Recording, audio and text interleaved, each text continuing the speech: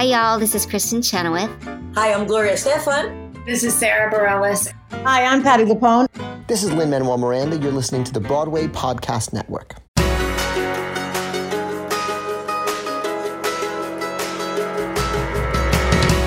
Welcome back to the Theater Podcast, intimate personal conversations with the industry's biggest names. I am your host, Alan Seals. This episode is with Laura Bell Bundy, who, if you don't know her, she's just a goofball. I love her. I love talking with her. We've actually been working pretty closely together over the last year or so on her own podcast, Women of Tomorrow, also on the Broadway Podcast Network. It is a deep dive into women's history and women's rights and equality and the topics that we all just need to be talking about right now. She and her writing partner, Shay Carter, also just dropped their brand new album, Women of Tomorrow. Coincidentally, the same name as their podcast, which is an amazing dive into all of the topics aforementioned. This conversation you're about to listen to is just refreshingly honest. It's amazing. Laura Bell is so funny, and I know I said it at the beginning, but she's just a goofball. She likes to talk about poop, so, we're kindred spirits. On a serious note, we do talk about sexual assault and domestic violence, so there is a little bit of a trigger warning here in case that affects you. Before we get into this, please find me online on Instagram and Twitter at theater_podcast. Leave a rating, leave a review, hit that follow button, that like button, whatever you can do to help spread the word and keep the podcast going. Now please enjoy this episode with Laura Bell Bundy.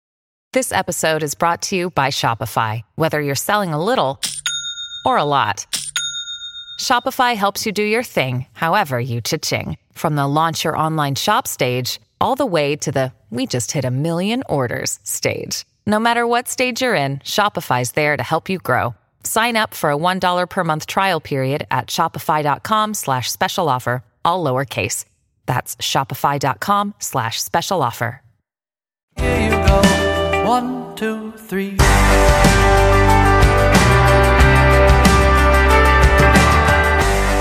I actually normally start my interviews with reading this whole bio and introducing the guest and kind of setting up the interview. And this interview is going to be completely different. I just want to start talking because literally I went to your website and I was like, okay, what can I pick out? I'm going to write this bio. And it's just too freaking much to introduce. So I'm going to record all this separately. I haven't decided how I'm going to introduce you yet, but Okay.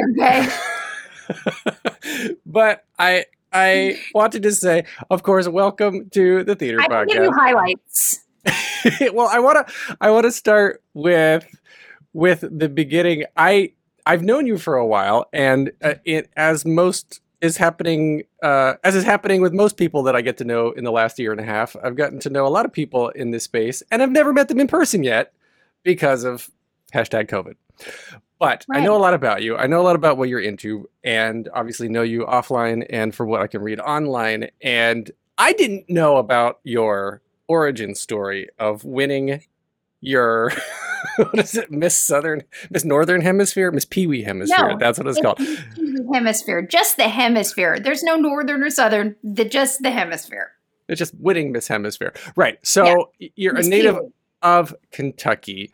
People obviously know you as Elle Woods from Legally Blonde and your other Broadway credits and 100 million TV credits. It's insane. But you do so much. You do producing, you have your own production company, you have all of these things, and you're akin to my heart in that I feel like you just can't sit still. And on top of all of that, you come from the South. I do too. And then you're adding social justice to all of it. And so your album Women of Tomorrow just came out, and it's all about breaking the glass ceiling, women's empowerment, and it goes along with the Women of Tomorrow podcast of the same name, which I run the sessions for you, and I have learned so much by doing these sessions, being in these things with you, and you and your partner, Shay Carter, the two of you are phenomenal, and I've talked a lot. I want to ask a question here. All right. So we're going to talk about all this stuff, but tell us, who all of us listening now in your own words, how did you just get into this crazy damn business and how do you do so much?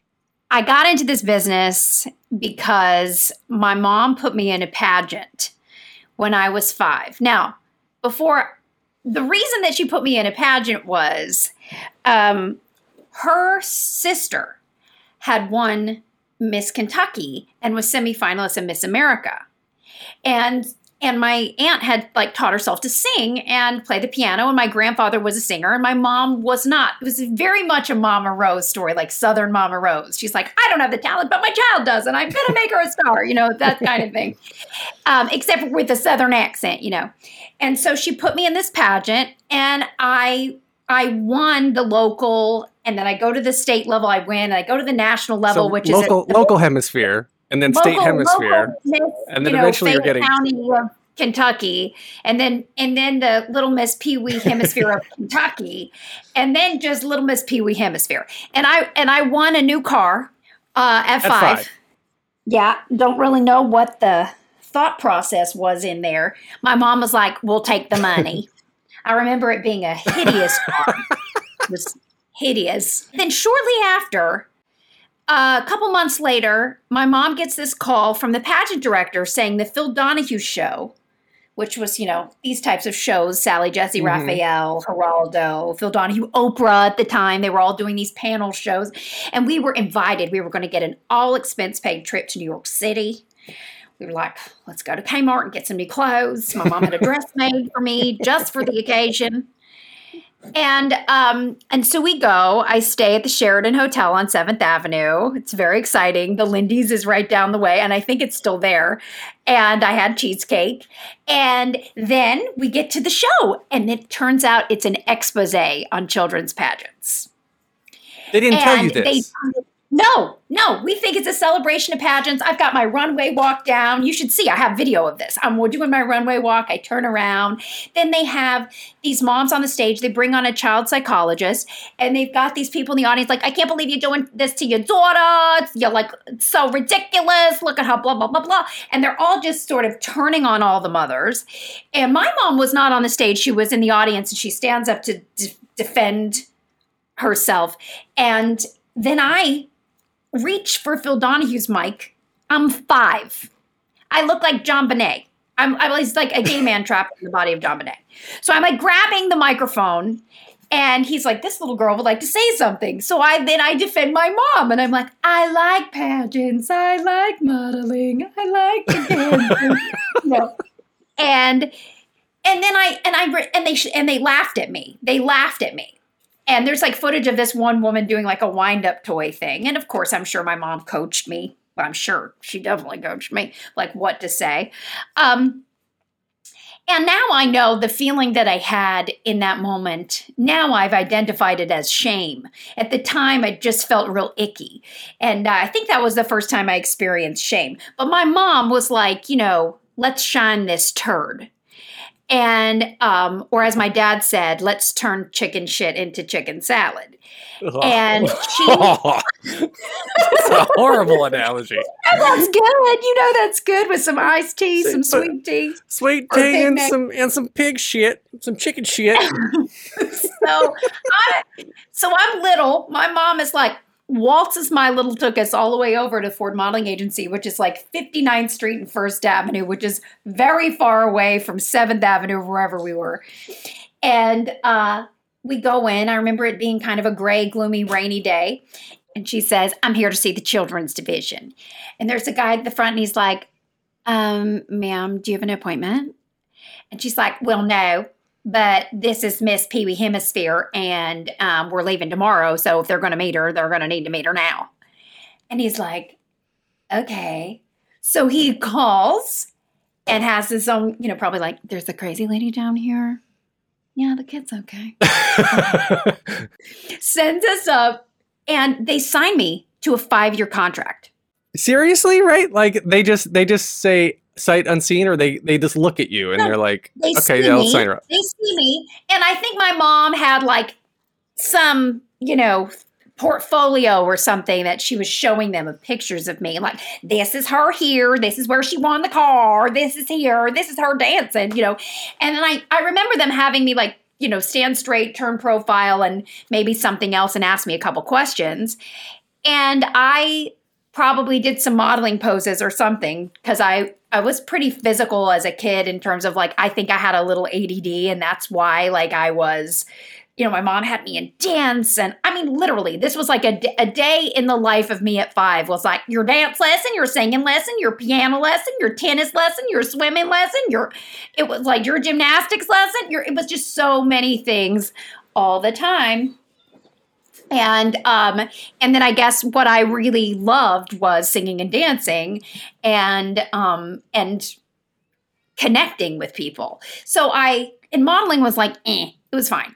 But so I ended up getting this modeling contract. My mom was like, we live in Kentucky. I don't know how we're going to do this. And so they said, well, you can be what's called a summer kid and just come for the summers. And so I would go to school in Kentucky. And in the summer, I would come to New York. And I would also train with different singing teachers and go to Broadway Dance Center. I had a little Broadway Dance Center card when I was 6 years old. Oh. And I would go to these adult classes and like do my, where they have like the basic classes. My mom would put me in the basics, but it was like it was just me and a bunch of adults but mostly adults that didn't speak English. Right after this event at the Ford Modeling Agency where we signed the contract, we leave. We don't have any money, so it's probably we got a hot dog on the street or something. And my mom was like, we're going to go see a Broadway show. So she went to the ticket booth of the Palace Theater and said, what's your cheapest and best ticket? So they put us in a box, and I saw Starlight Express, which was my first Broadway show. So on the same day of that Phil Donahue show, I got a contract with Ford Modeling Agency and my career began, and I saw my very first Broadway show. Wow. And I guess that's when you got the acting bug or whatnot. And I'm reading in your bio here, too, that at age 9, you had your stage debut at Radio City Music Hall. It's interesting to me because the preconceived notion I have of the pageant kid is I guess, coming from money, really. It's like the affluent parents that are just like, I'm going to continue the legacy and make sure that my child is better than everything that right? And you're shaking your head, making a funny face. Obviously, that is not the case. No, it's a bunch of moms living through their daughters wanting to win prize money. But, I guess that makes sense. Yes. And who have had, I think, I will say this in the South, culturally, the 50s and 60s, it was customary for women to be in beauty competitions because the focus was on our outer beauty, not on our brains. But what happened is with certain pageants, scholarship money was available. Like for the Miss America pageant, scholarship money was available only to go to college.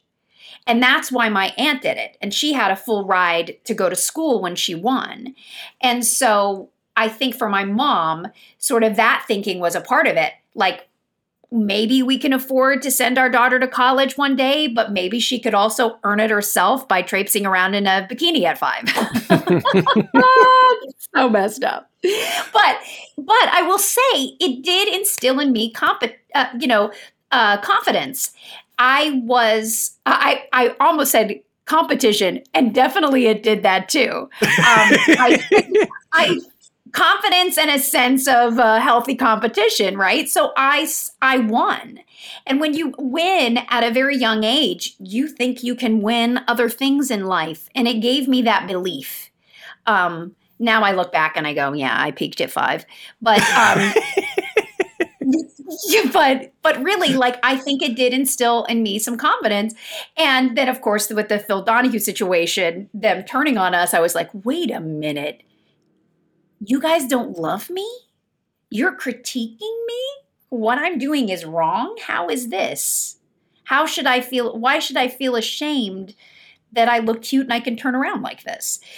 So there was a lot of mixed things, but I got a lot of information. I learned a lot at that time very fast. And then we went to New York and we didn't have any money and we're living there in the summer and we're staying the rat hole, the roach hole with the Russian lady who I think was in the CIA. I don't know what was going on, but it was very weird. We would find her in the closet sometimes sleeping. Yeah. What? That's... These are we had to get sublet apartments every time we came to New York in the summer. And she was sleeping in the closet? Yeah. Yeah, my mom. Yeah, we found some just crazy things. Like once, this was a 2-bedroom, 2-bathroom apartment. The woman wanted $2,000 for the summer. And my mom was like, I only have $1,000. And she's like, yeah, well, maybe I can.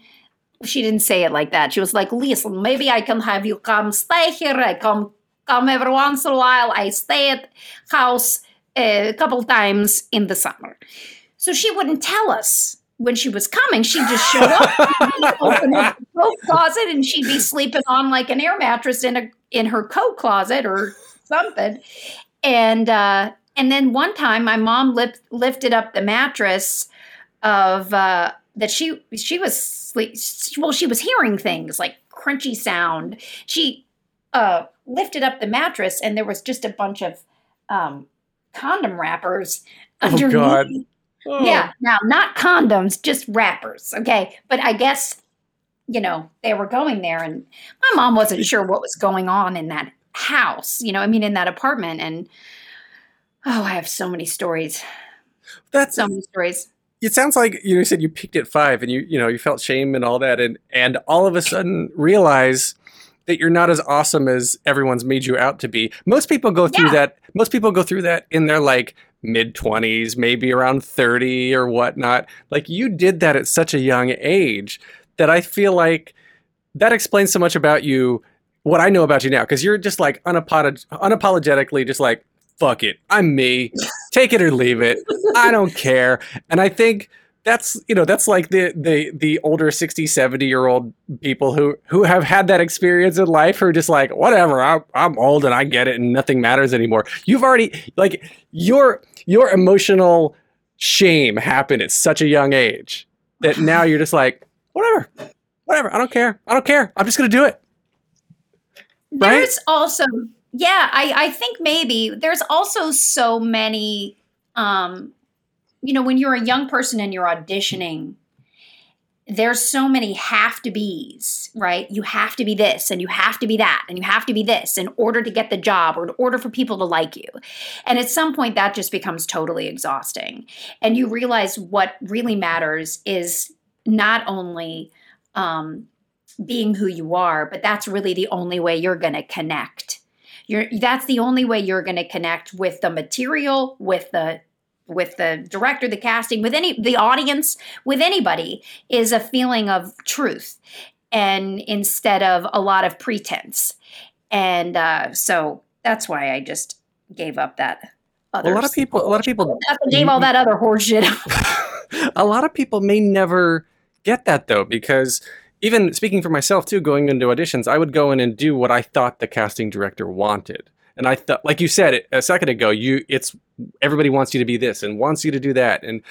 But the people that I've seen now, I'm 40, the people that I've seen now and the peers at this level, the ones that have talked to me about their success and how they really got there are the ones who just like literally just said, I'm going to go in, I'm making my choices, I'm being bold, I'm going to do me, I'm going to do my truth.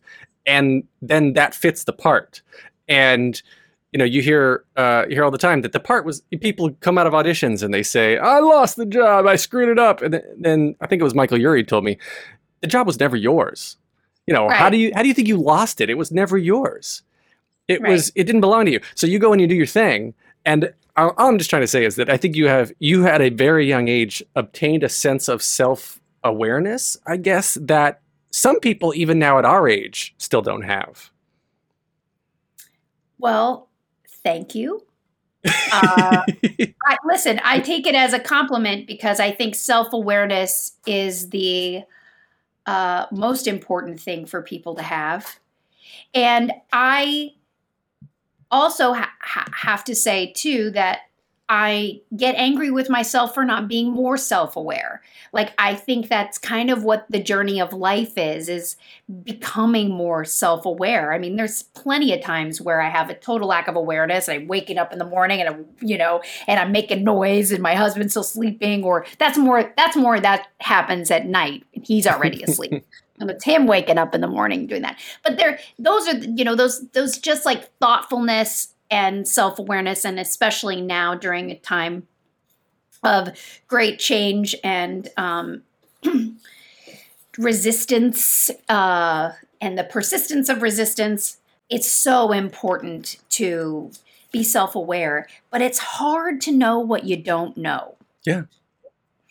And I think that's important too, is to have a sense or just to have an awareness that you don't know it all.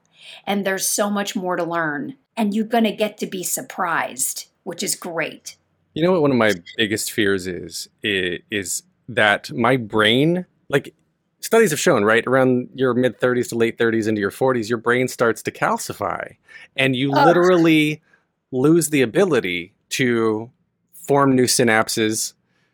You literally lose the ability to form new synapses, and essentially you lose the ability to learn. And that's one of my biggest fears, and part of the reason why I'm always trying to do new things, and even challenging yourself to brush your teeth with the opposite hand. Just do something different, right? Mm-hmm. Right? Do something that's going to make your brain go, hold on a second, I don't need to calcify here. This isn't automatic anymore.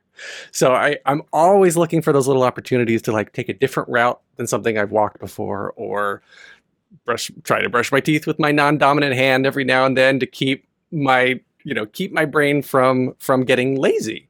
And to keep your teeth rotting away. I can't get the back teeth. I don't know. I forgot about this molar. Well, then, okay, so talking about the self-awareness, I want to bring that to Women of Tomorrow, and the whole album and the podcast and everything, the description, it says was born out of the 2016 election. And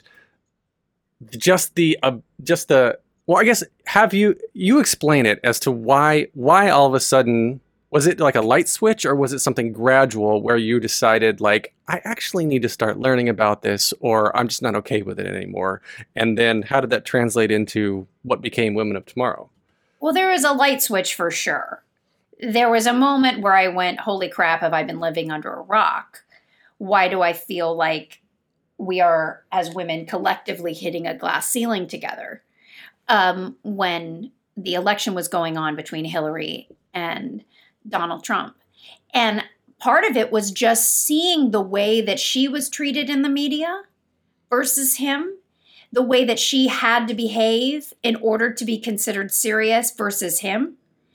Her ability, her background, all of the work that she had done to get to that place versus him having really not done anything. Mm-hmm. And some of that was just so mind-blowing to me. And I understand that the party that he was going for felt like they had been betrayed by the government. And so there was almost like an acceptance of the fact that he wasn't qualified. That was a good thing. But to me, that was really glaring, where you have this person who might have been the most qualified person ever to be president being treated in a way like, oh, she's wearing this, her hair, her voice is shrill, just things like that, where she's acting bossy. She's not smiling enough. She's smiling too much. Like, these things have nothing to do with her ability to do the job properly. Right. And some of that stuff really bothered me. The double standard became glaring. And, it's interesting, like, as an actress, I'm always up against women. I'm very rarely up against men for the same role. So I don't see as much of that. I don't get in my world for as an actor or as a singer. What I can say is that the juicy, meaty roles up until recently were always written for men, or the substantial ones, or ones that weren't based on being a sex object or a dumb blonde or a whatever. Those types of roles it would be awesome if there were more for women, and there are more being written for women. So that was some of the things I was realizing. But then I did this concert called Double Standards. It inspired me to have this idea, that moment where I did a concert that was like, the Broadway gals version of a women's march, where two female singers would come together to sing a duet on a jazz standard, all in the name of women's rights and women's health. And we raised over $100,000. We did it at the town hall for ACLU, Planned Parenthood, and the National Breast Cancer Coalition because it was for women's rights and health. And I decided to do little tidbits about women and women's history in the intros. And I was overwhelmed at the things that I was finding out that I didn't know. Like, it wasn't until 1974 that a woman could take out a credit card without the permission of her husband or her father. 74. 74.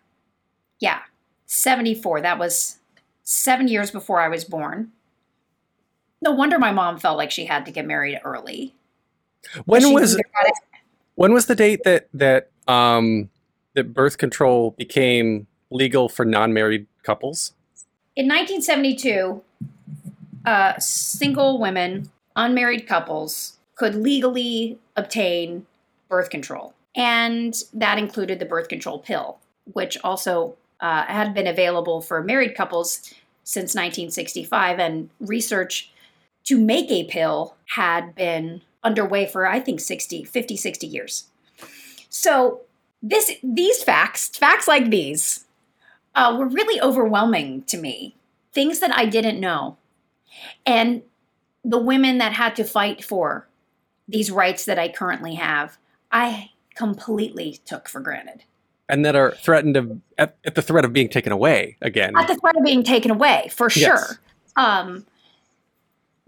I think collectively as women, we were a lot of women, a lot of progressive women, were very afraid when Donald Trump got elected because of an awareness that these rights that we have, these freedoms that we enjoy now, were not a given. They were fought for. People lost everything for them. And so they're not a given. They can be taken from us at any time. And I think that he sort of represented a misogynistic, sexist, a patriarchy at its finest. And so that's where I think a lot of that uprising began. And, to just talk about openly sexually assaulting a woman is very scary. And if a person is going to be the leader of the land saying something like that, how many other people think that's acceptable? Well, your episode 1 of Women of Tomorrow podcast, you and Shay went into the history like so deep, and I'm not going to ask you to repeat any of it now. And I want everyone listening to go and check out episode 1 of Women of Tomorrow.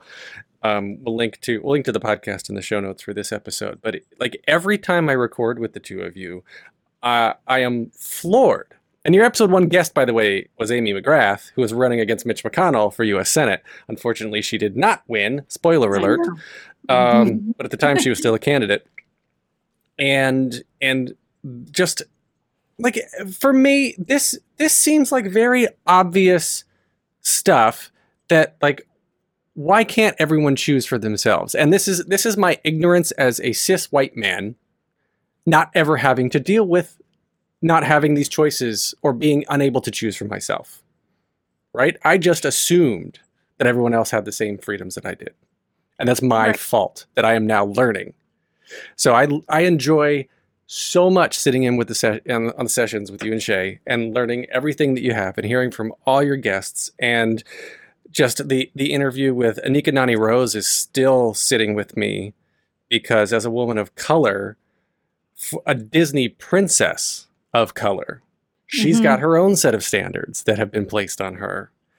And then inside the Broadway community, and we all know what's going on now with the Scott Rudin shit and the March on Broadway, and how it all ties into lack of diversity and lack of equity. And like, there is so much now that is coming out of New York and coming out of movements that are started by people like you that are now filtering out to the rest of the world. And you started it a long time ago.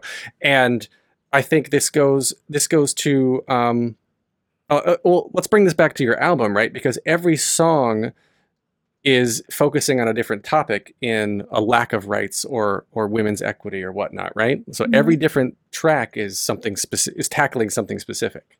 Yeah, we're every song is dealing with an issue that women are facing today, whether that be breaking the glass ceiling, doing it all, meaning doing too much, the mental load, um, motherhood, equal pay, consumerism, and unattainable beauty standards, obsession with social media, our relationship to men, and the way men treat us. We tactfully and musically tackle sexual assault with a song called Red Rover. Now, all of this is in music, and you hear it, and it sounds like it's this sort of big band, jazzy, like almost like it sounds like an classic MGM movie musical with modern elements. It feels very dreamy.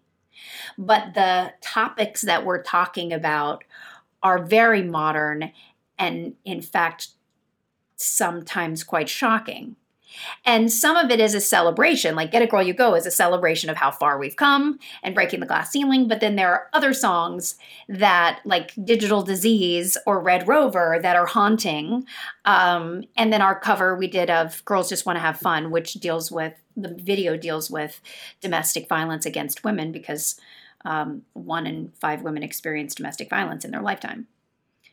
Actually, no, 1 in 4 women. Yeah, I was going to say, I think it's more. Violence in their lifetime, yeah. Well, it's domestic violence, and I think is it 1 in 4 experiences domestic violence, 1 in 3 is sexually assaulted. I think that's the stat. I think 1 in 5. 1 in 5. It's too high. Whatever anyway, it is, it shouldn't happen the way that we see that. We're going to take a short break. Stay tuned for more of the episode.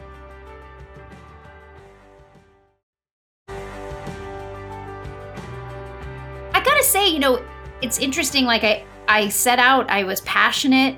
I think I was passionate because I really think women are awesome.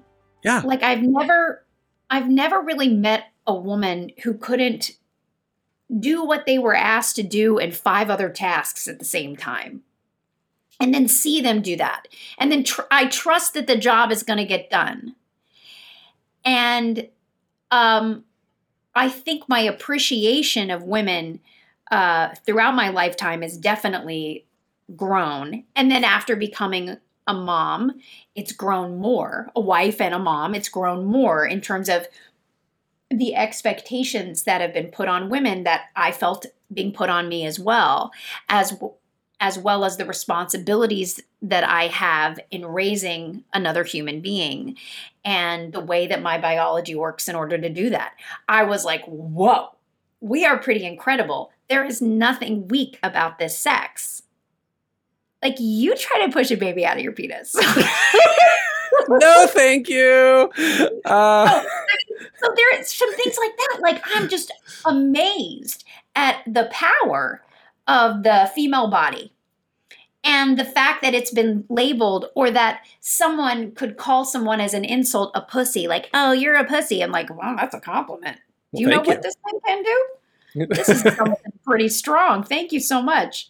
So I've just felt, I started to feel very, very passionate about the power of women and wanting women to feel the power that they have. And half of the stuff that I began to tackle and write about, or that we talk about on the podcast, some of those things I know, and some of those I'm learning as I go. And a part of it is my own research about my own gender.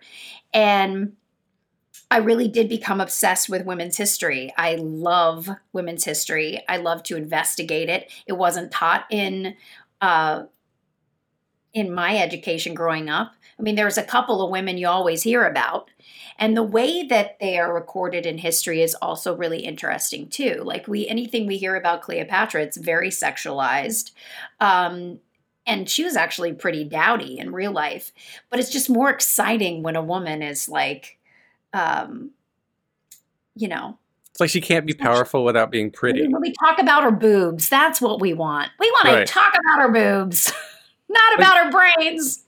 Well, yeah, that's very interesting. I like, she can't be pretty. She can't be successful without being pretty. The two just can't coexist in history. Or there's all these kind of comments, like when we when we talk about a woman negatively, we tend to go to her appearance or her sexuality. Like we either say she was a whore or she was frumpy. And it's always got to go back to a woman's appearance and desirability. It always goes back to that, even in the media. Like even when we're talking about a politician, it always goes back to that. Like if she's less desirable, then like it's an insult to be less desirable. So you call her words that therefore have the connotation of being less desirable.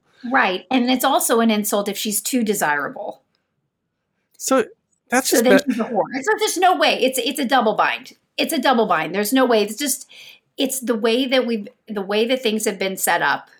The way that things have been set up for years and years and years is about desirability. And some of that comes from basic biology. Listen, procreation, women are the creators. We birth the human race. There are different biological things of attraction, finding a mate and then having offspring. And that kind of makes the world go round. But what we've done, or what society has done in terms of selling this idea about a woman's value, is that the only value is in the desirability and in the birthing, right?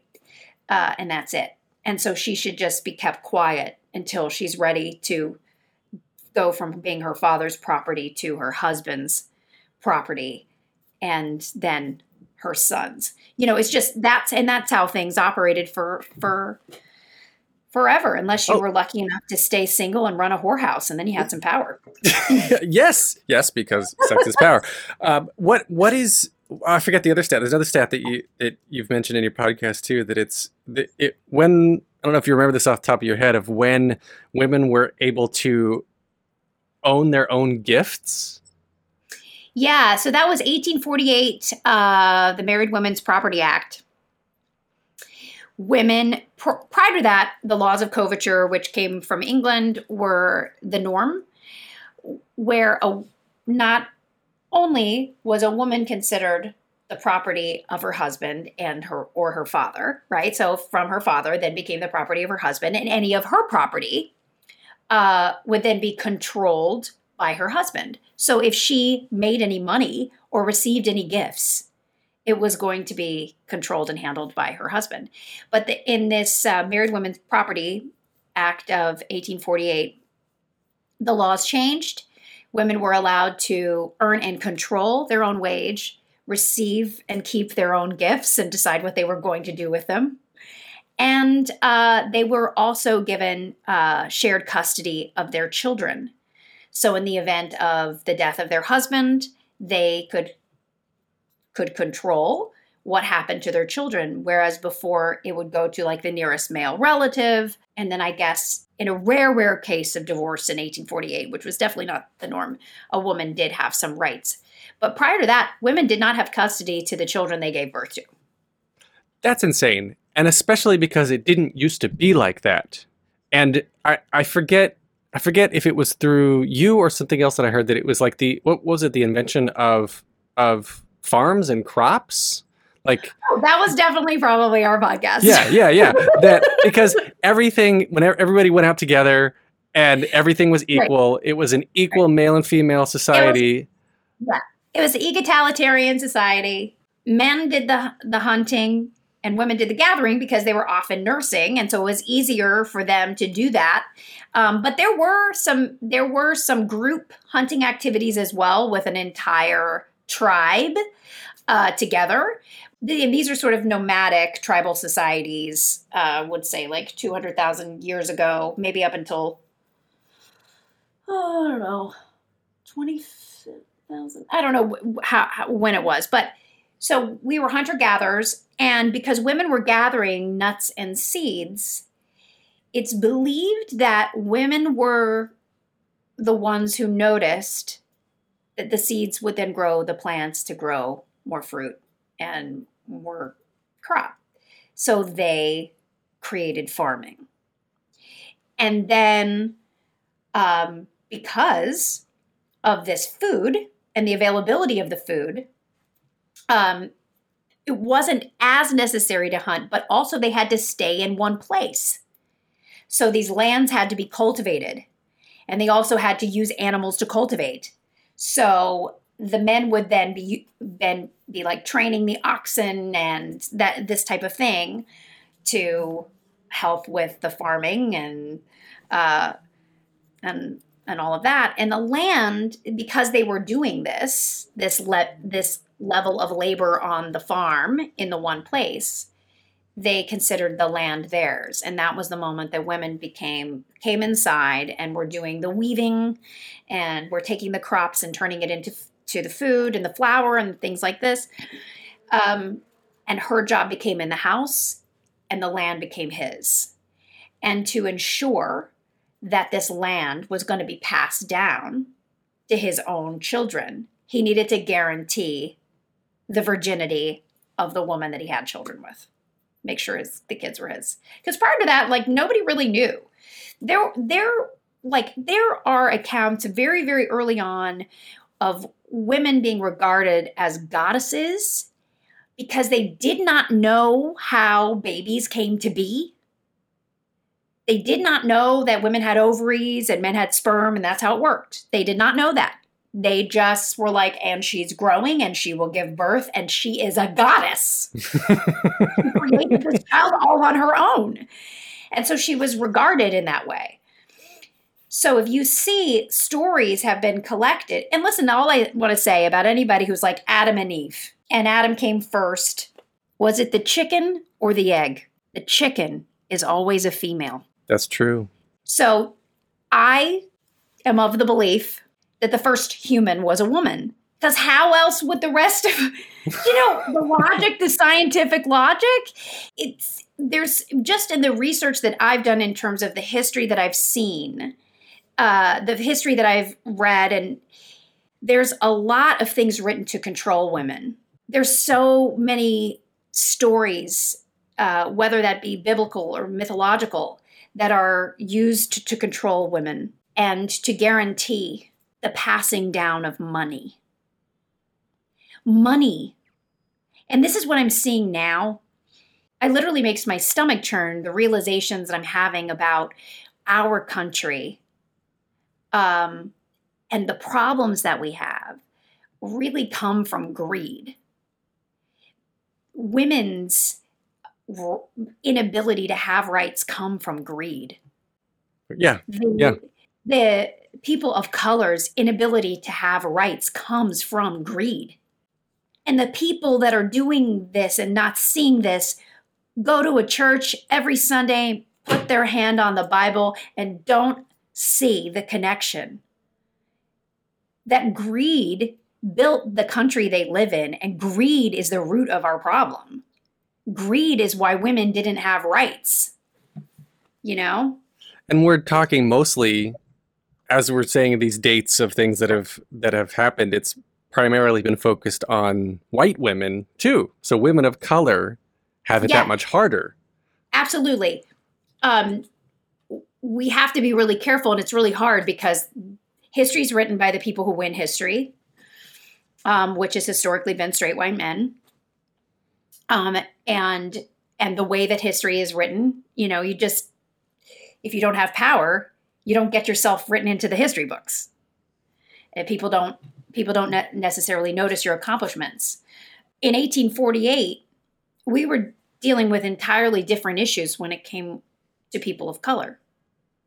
We celebrate women getting the right to vote in 1920, but women of color did not have the right to vote until 1965. Right. And here's something that I just learned from our podcast we did about money that I thought was really interesting. There was the Mothers' Welfare Act in the 1920s because women had begun to get into the workforce, especially shortly at the end of the 1800s, and the ability to own, the ability to own property and earn a living wage. And so women were in the workplace. There began to be union organization. And then there were also very poor single mothers who were eligible for the Women's Welfare Act.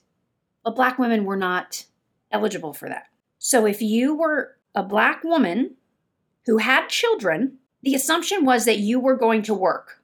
What was happening with their children? And the other thing is that after the end of the Civil War, when Black people were trying to figure out how to earn a living wage and how they were going to acclimate into society, which the Reconstruction was terribly reconstructed. It was awful. We know that. These problems persist today, and now we're hoping for a new Reconstruction. What was happening is that Black men were less likely to be hired than white men, and so Black women were forced to also work. So this was two-parent income for, most, I would say, I think it was 40% of Black mothers were working. Wow. And they were working basically in domestic service, so taking care of white women's children.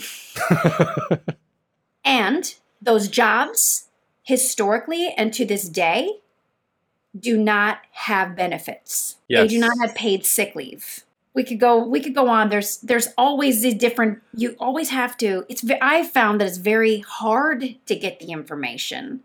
You really have to go down rabbit holes to find, you have to do your research. And I certainly hope that I'm giving fair and balanced history lessons on the podcast. It's always a struggle.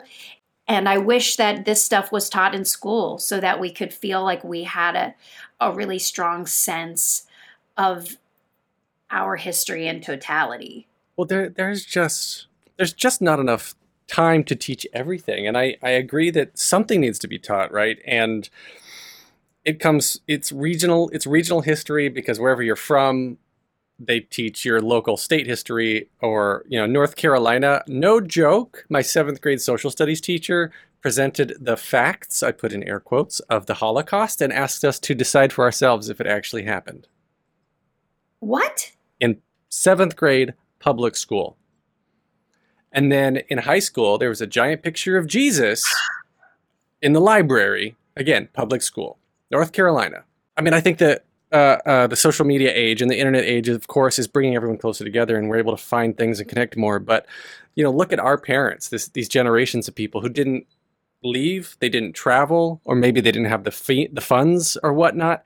And maybe they just never knew an actual gay person or an actual trans person or you just read about these things and their stories. And again, history is written by the victors. If you hear a story about someone who doesn't like them, then that's your view of them. That's your view of who these other people are. Exactly. So again, I guess what I was trying to say is I don't know how on earth, and we're not going to solve it in this conversation, but how on earth we could possibly learn everything we need to learn. They don't even teach cursive in schools anymore. Right? Well, this kind of goes back to what you were saying before about our brains calcifying in our 30s and 40s. And I think that's happening because we think we go to college and we've learned everything we need to know. We've picked our trade. We're good at it. And we don't have to learn anymore. And I remember reading something when I dropped out of college. I didn't know you dropped out of college. Yes, I dropped out of college. That being an educated person is being a well-read person, is continuing to educate yourself. And I think maybe my feelings of inadequacy about not having a college education and my father always wanting me to have one has made me lean into more my personal growth and my absorbing more knowledge and information throughout my life. And man, there is so much to learn. There is so much that we don't know. And like we were saying about growing up in North Carolina, listen, I grew up in Kentucky. Thank God I came to New York when I came to New York. And I was exposed to so much culture. And I had personal relationships with people who were gay, Asian, Black, dying of AIDS. I saw with my own eyes my first singing teacher die of AIDS. And so my understanding of the complexity of life and people who come from different backgrounds and origins and socioeconomic differences, like I have a very different view than my friends that were raised in the one small town and never left. And yet I still am that girl that was raised in the small, regionally southern town by conservative Christian family. And I sometimes think that you got to give people credit when they come from a place where it was harder for their minds to be open than people who were born by parents with open minds. Do you know what I mean? Yeah. It's a lot of extra work. They don't know, again, like we said, they don't know what they don't know. Right. So there has to be some grace. I know we don't want to say that right now, everybody's, but there has to be some grace. Well, there's the whole thing of like, if you disagree with somebody, instead of just saying you're wrong, you don't understand, like that immediately puts them on the defensive and you're never going to get anywhere. But when you disagree with somebody, I think the next step should just be, well, tell me why you think that way. And then you get into an actual conversation. That's more like, give me your information versus I'm attacking you with mine. Right, exactly. And can I tell you what I just learned about that thing you're talking about? Right. Here's some facts. We're going to take a short break. Stay tuned for more of the episode.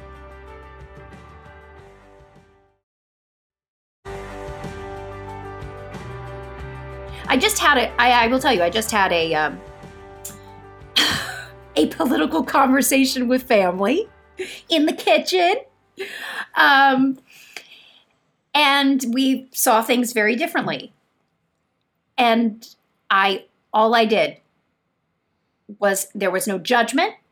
It was simply, well, based on what you're saying here, you're ignoring the fact that in blankety blank year, this happened. Or did you know that this, really, I got to tell you, Alan, this podcast and all this historical information is really serving me in those like political family arguments. Like, really, I was talking about the ERA to a woman who believed very different things than me. I was saying, do you know that in the Constitution, women are not considered equal? That we can still be discriminated against because of our gender? And I said, it says in there, all men are created equal. Well, if that's applying to women as well, then why couldn't women vote until 1920? Mm-hmm. Why was it that Victoria Woodhull, who was actually a presidential candidate when she couldn't even legally vote, said, well, it says all men are created equal. So ladies, let's hit the booths, let's hit the voting booths, and let's all vote. And so there were some suffragists that believed that since it said this in the Constitution, they should legally be able to vote. So they went and they got arrested.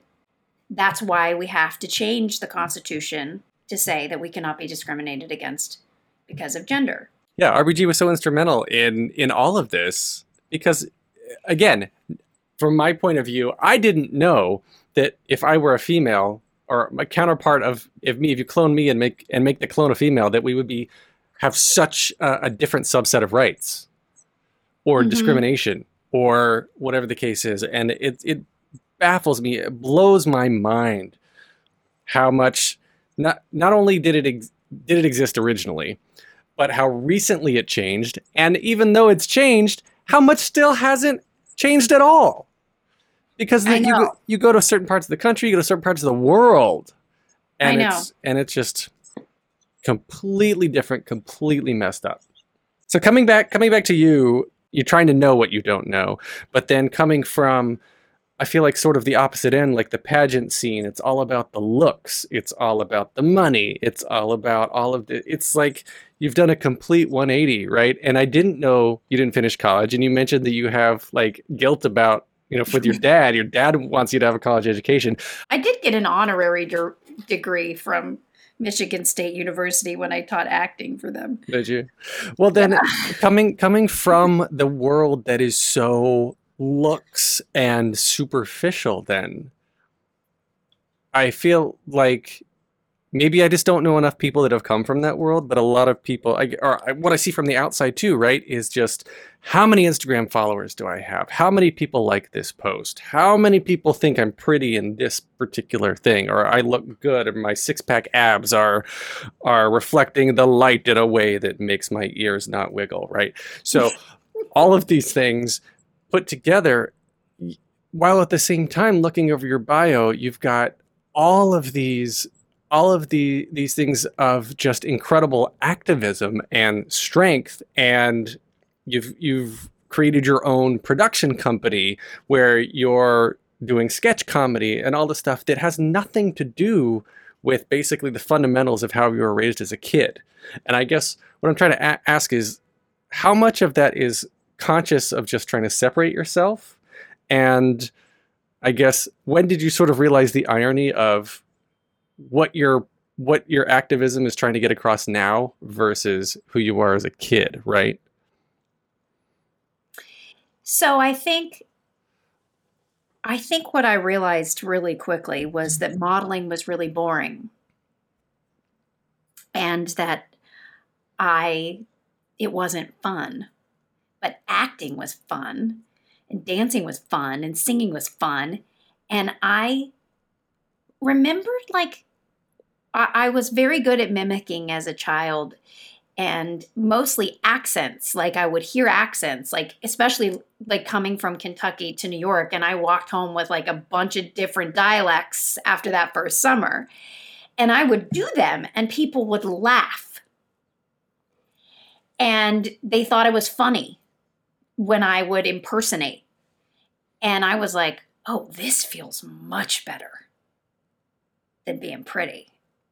Like, I much prefer getting a laugh than getting an applause. And I don't know where that just like, that was like so much more fun to make, because that felt like people genuinely getting a sense of joy. And to be like a cut up and to be goofy and to make a fool out of myself started to become more of who I was. But I still, of course, was raised by a woman who was raised by another woman that's like, I don't have my face on, and the way things appeared on the outside took precedence to the way that your insides shine outward. And so, but my father was very, very focused on internal beauty, internal beautification, and asked me what the meaning of life was at 5 years old. And that conversation continued till the day he died. So there was this part of me where I think that the sort of deeper parts of me were instilled by my father. And the goofball was just that I liked to get that attention. And then it began to evolve in terms of my artistry and having ideas. And I love to create. And that's when I feel the most connected to God. I guess if we're talking about the Bible already, we can talk about it again. I believe that when the Bible says we're created in God's image, does not mean that God also has a face or looks like Ariel's dad. Or Triton in the sky with a pitchfork like Zeus or something like that. It's that we are creative too.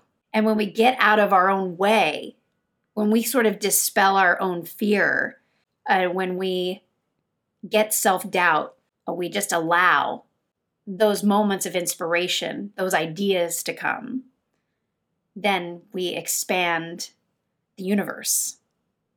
We create. Love that. So that's what I like to do. That's my connection. That's my creativity, is my spirituality. I was going to ask you what your idea of spirituality is. And literally, that was my next question. And I agree with that. I'm going to add to that and also say, my spirituality is going on emotional journeys with strangers. That whatever that energy is, when you're sitting in an audience and everyone's crying or everyone's laughing, or you just feel like people all the time, performers are like the energy of the room. The room takes on the energy of the people in it collectively. Or when you walk into a room, or you're walking to somewhere, and all of a sudden you've never met somebody before, but you know them. And whatever that is, I don't know what that is. If scientifically there's probably a reason, and in 100 years maybe we'll figure out what it is if we haven't destroyed the planet by then. But we've got the ability to connect with people in a way that are tuned into the same frequency. That to me is spirituality. I agree with that. So one of my beliefs is that has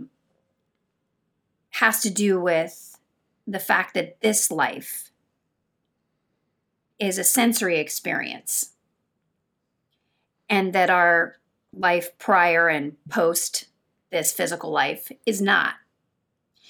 And the only thing that makes us believe and know that we're separate from each other is our five senses. The fact that I can see and hear you, that I can feel that I'm different from you. But if I didn't have my five senses, like if I literally was like closing my eyes right now and just in darkness, I wouldn't know where I ended and you began, or that my hand, if I could not feel that my hand hit this desk, I would believe that my energy went through it.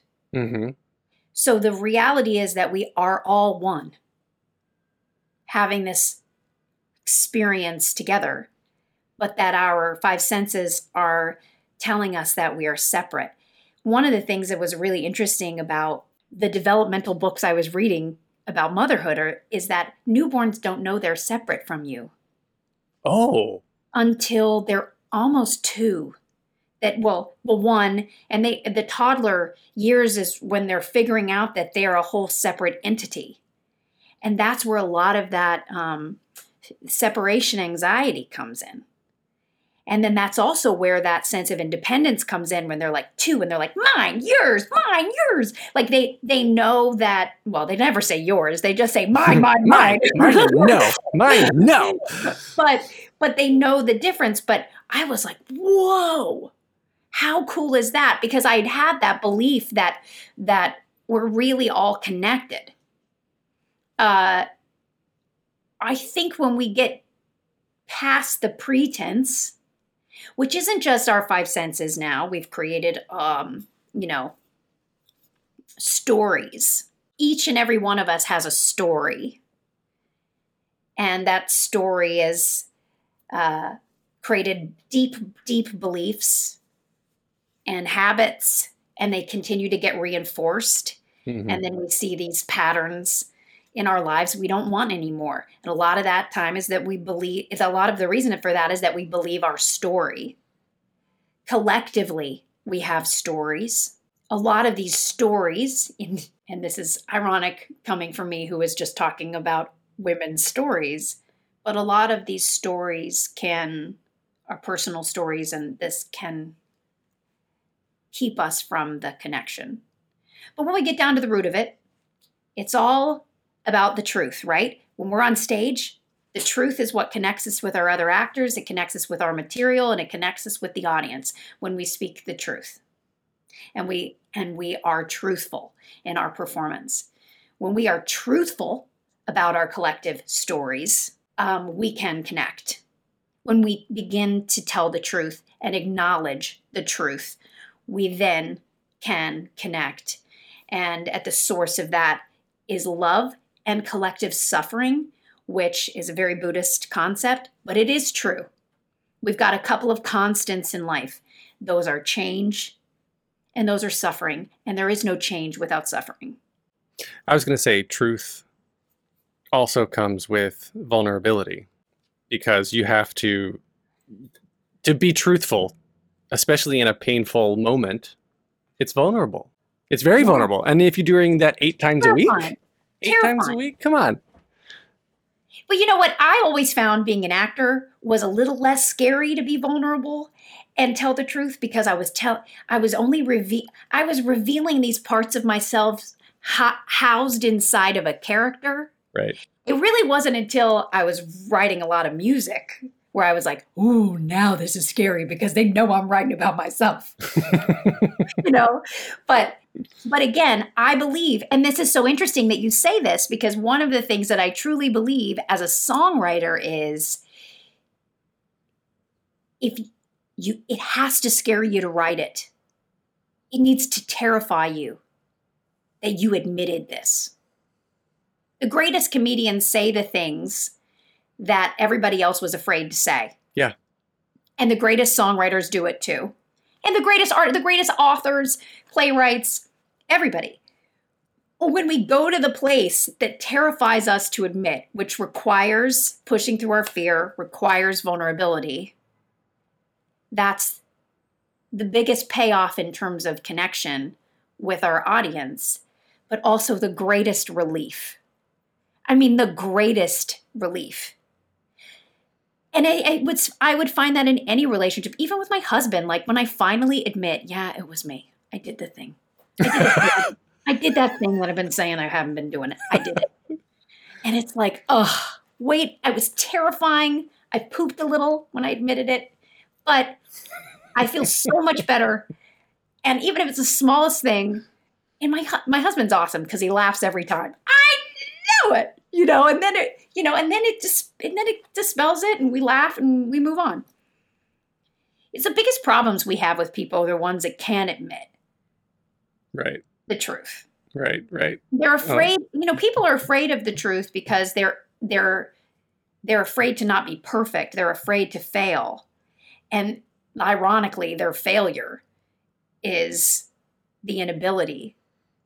That's something I personally had to get over with my close friends and the people I've been in relationships with is the more I care about somebody, I fell into this trap of holding more back because I was more and more afraid that by being vulnerable, they wouldn't like what they see, or they wouldn't accept me with mistakes anymore. Like when you don't care about a friendship, or not a friendship, but you don't care about like ultimately somebody that you don't spend a lot of time with, right? The standards that you hold yourself to, I think are a lot more, at least for me, were a lot more lax because I'm like, oh, they don't know me so much. It's not this culmination of mistake after mistake, or I feel like I'm about to make mistakes all the time. And I'm just afraid that the people that care about me will eventually see kind of what a hack that I feel like I am. Right? Every single one of us is a hack. We are constantly making mistakes. This is the thing that I definitely know for sure, is that the biggest mistakes we make are the risks we don't take. And the greatest lessons we learn are from the mistakes we make. Yes.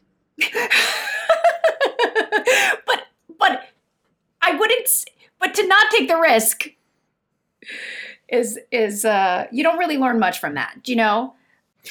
All right, so we wrap up every episode with 3 standard closing questions. The first one, very simply, is what motivates you? Well, I think love motivates everyone. The need for love motivates everyone.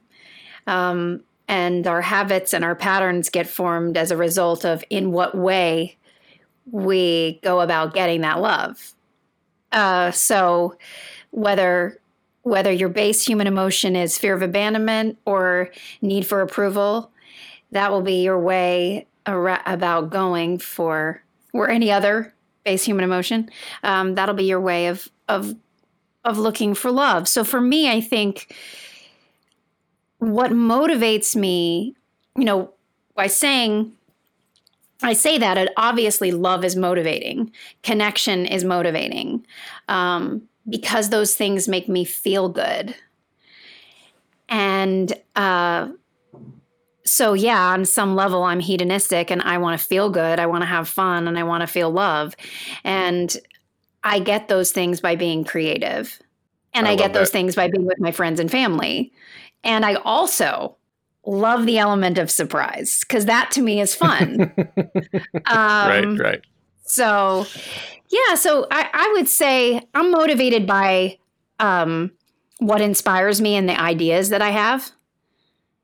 And lately, obviously, the things that you and I have been working on with the podcast and the album is I'm motivated about educating and empowering women and to get the right information. I'm motivated in that way too. So lots of things motivate me. I don't have any reason not to get out of bed. I'll tell you that. That's true. You are always busy. And then the kid, Huck won't let you sleep anyway in the morning. Yeah. Sometimes I just want to watch TV, but Yeah. Okay. So second question is, what advice would you give to your younger self and younger people listening now, starting out down a similar path? Well, I really believe after 35 years of being in this business and having a professional performing career, that as an actor, performer, artist, you have never arrived. There is always something to learn. And that the point has evolved into, for me, growing, learning, and not being perfect. So I think for a lot of people, it's like, one day I'm going to be on that billboard and starring in that show. I'm going to get that award. I'm going to say, I did it. I know best and nobody knows better than me. And what I've learned is that you never know everything. Nope. There is always something to learn. And the goal should be the growth, because then everything, even the kind of uncomfortable bad stuff, is serving you. It's teaching you something. And especially as an actor, when you're supposed to be able to connect with characters who are awful and experiences that have conflict, you need conflict in life. You need to have a variety of experiences to better understand human behavior. And so even your pain, especially your pain, is usable. And your mistakes are required. I like that. So that's my big lesson, is just like, go with it. Go with the flow. Learn what you need to learn. All right. So the last question, this is the hardest one. If you could only Stop resisting. Stop resisting. If Stop resisting. If you could only see one show for the rest of your life, but you can see it as many times as you want, what would you see? Oh, no. Oh no. You're stuck on an island. Everything you need to live and be happy. And you have a DVD player with power. And you have one show on that DVD. What show is it? Oh, a show. I thought you meant Broadway show. It could be anything. Anything. Whatever you want it to be. Not that this is my favorite, but I do think that Hamilton is so freaking dense that it would take me a long time to be able to absorb all that information and learn the show. So I could say that show, just because I would be entertained for a while, or at least I would be, I wouldn't be ahead of it, right? I'm thinking, Alan. Hold on. It would have to be funny if I had to watch it forever, but then I would get sick of the jokes. Something with improv? Whose line? Whose line is it anyway? That's a pretty fun show. Freestyle? Freestyle of Supreme? I have to tell you, like, I really like stylized period type shows. So I like things like Marvelous Mrs. Maisel, and I'm just sort of fascinated with the design. It's so like juicy and fun for me. I love those types of shows. Something with a musical element would be really nice. I don't know. It's okay. Don't stress yourself. Don't stress yourself. It's fine. All right. So okay, I'll tell you, if I had to be stuck alone on a desert island and I couldn't watch anything ever again, except for this, the Carol Burnett show. That would be it. The Carol Burnett show, or like SNL. Because then I would be, if you let me see like every single episode of SNL from the beginning of it, what a study on comedy too. Oh yeah. And how it's like evolved. 45 years of sketch comedy. Yeah. Oh, that would be a lot of fun. I love sketch comedy. I also love bad talent videos on YouTube. And I could also just watch, or like plays gone wrong, mishaps. That is my fave. I live for a mishap. Oh, me too. I live for a note gone wrong. I have to say, I am a fan of the streaming society that we are in and the on-demand this and everything, but I miss the bloopers that used to come with DVDs. That's the whole point for me of still getting a DVD when you could still get them easily, is because of all the bloopers and the outtakes. Well, I think they probably, because what I'm noticing now is that most television shows have their own YouTube channels. Mm-hmm. And I think that some of them do show bloopers. So I think they're still out there, because I know every single television show I've ever done, at the end of the season, we have a party and they always show a blooper reel. Yeah, yeah. They always show a blooper reel and they try to feature everybody that's been in the show. And then you're like, I had one where I was like, oh, that's the only thing they had of me? And I'm like, I was really good that year. I didn't make any mistakes. But like, you want to make the blooper reel. So you need to kind of like get it wrong a couple times. There are some really, I live for a blooper reel too. I love that stuff. So where can we find you online and where can we get the album? Well, you can find me at Laura Bell Bundy on Twitter, Instagram, Facebook, and TikTok. You're on TikTok now? I am. Listen, when you are a recording artist, you have to be on TikTok. I started out pretty strong on TikTok. I did like a parody of Mama's Got a Pump, Mama's Got a Nurse, Mama's Got a, of moms. And then it kind of went down from there. Because it really does requires a lot of time and some creative ideas. Mama's Got a Pump. So the album Women of Tomorrow is available on iTunes, Spotify, Amazon, Pandora, YouTube, wherever you get your music. And the podcast is available on the Broadway Podcast Network. EPN.FM/WOT for Women of Tomorrow. It's a great podcast. What with Laura Bell Bundy. Mm-hmm. You can get more of me at thetheaterpodcast.com. I'm on Instagram and Twitter at theater_podcast. Please leave a rating, leave a review, share with your friends. Thank you to Jukebox the Ghost for the intro and outro music. And Laura Bell, thank you so much. This has been such a long and fun and exciting conversation. Every time I talk to you, I learn more about just the world and what everybody should know. You are such an amazing person. Well, thanks, Alan. I don't know that much, but I told you everything I know on this podcast. You're the best, and I love working with you, and this has really been fun. Thank you. Take a deep breath, make the world a little colorful. Hey, it's Leslie Odom Jr. here on the Broadway Podcast Network to tell you about the Rise Theater Directory, a program of Maestro Music.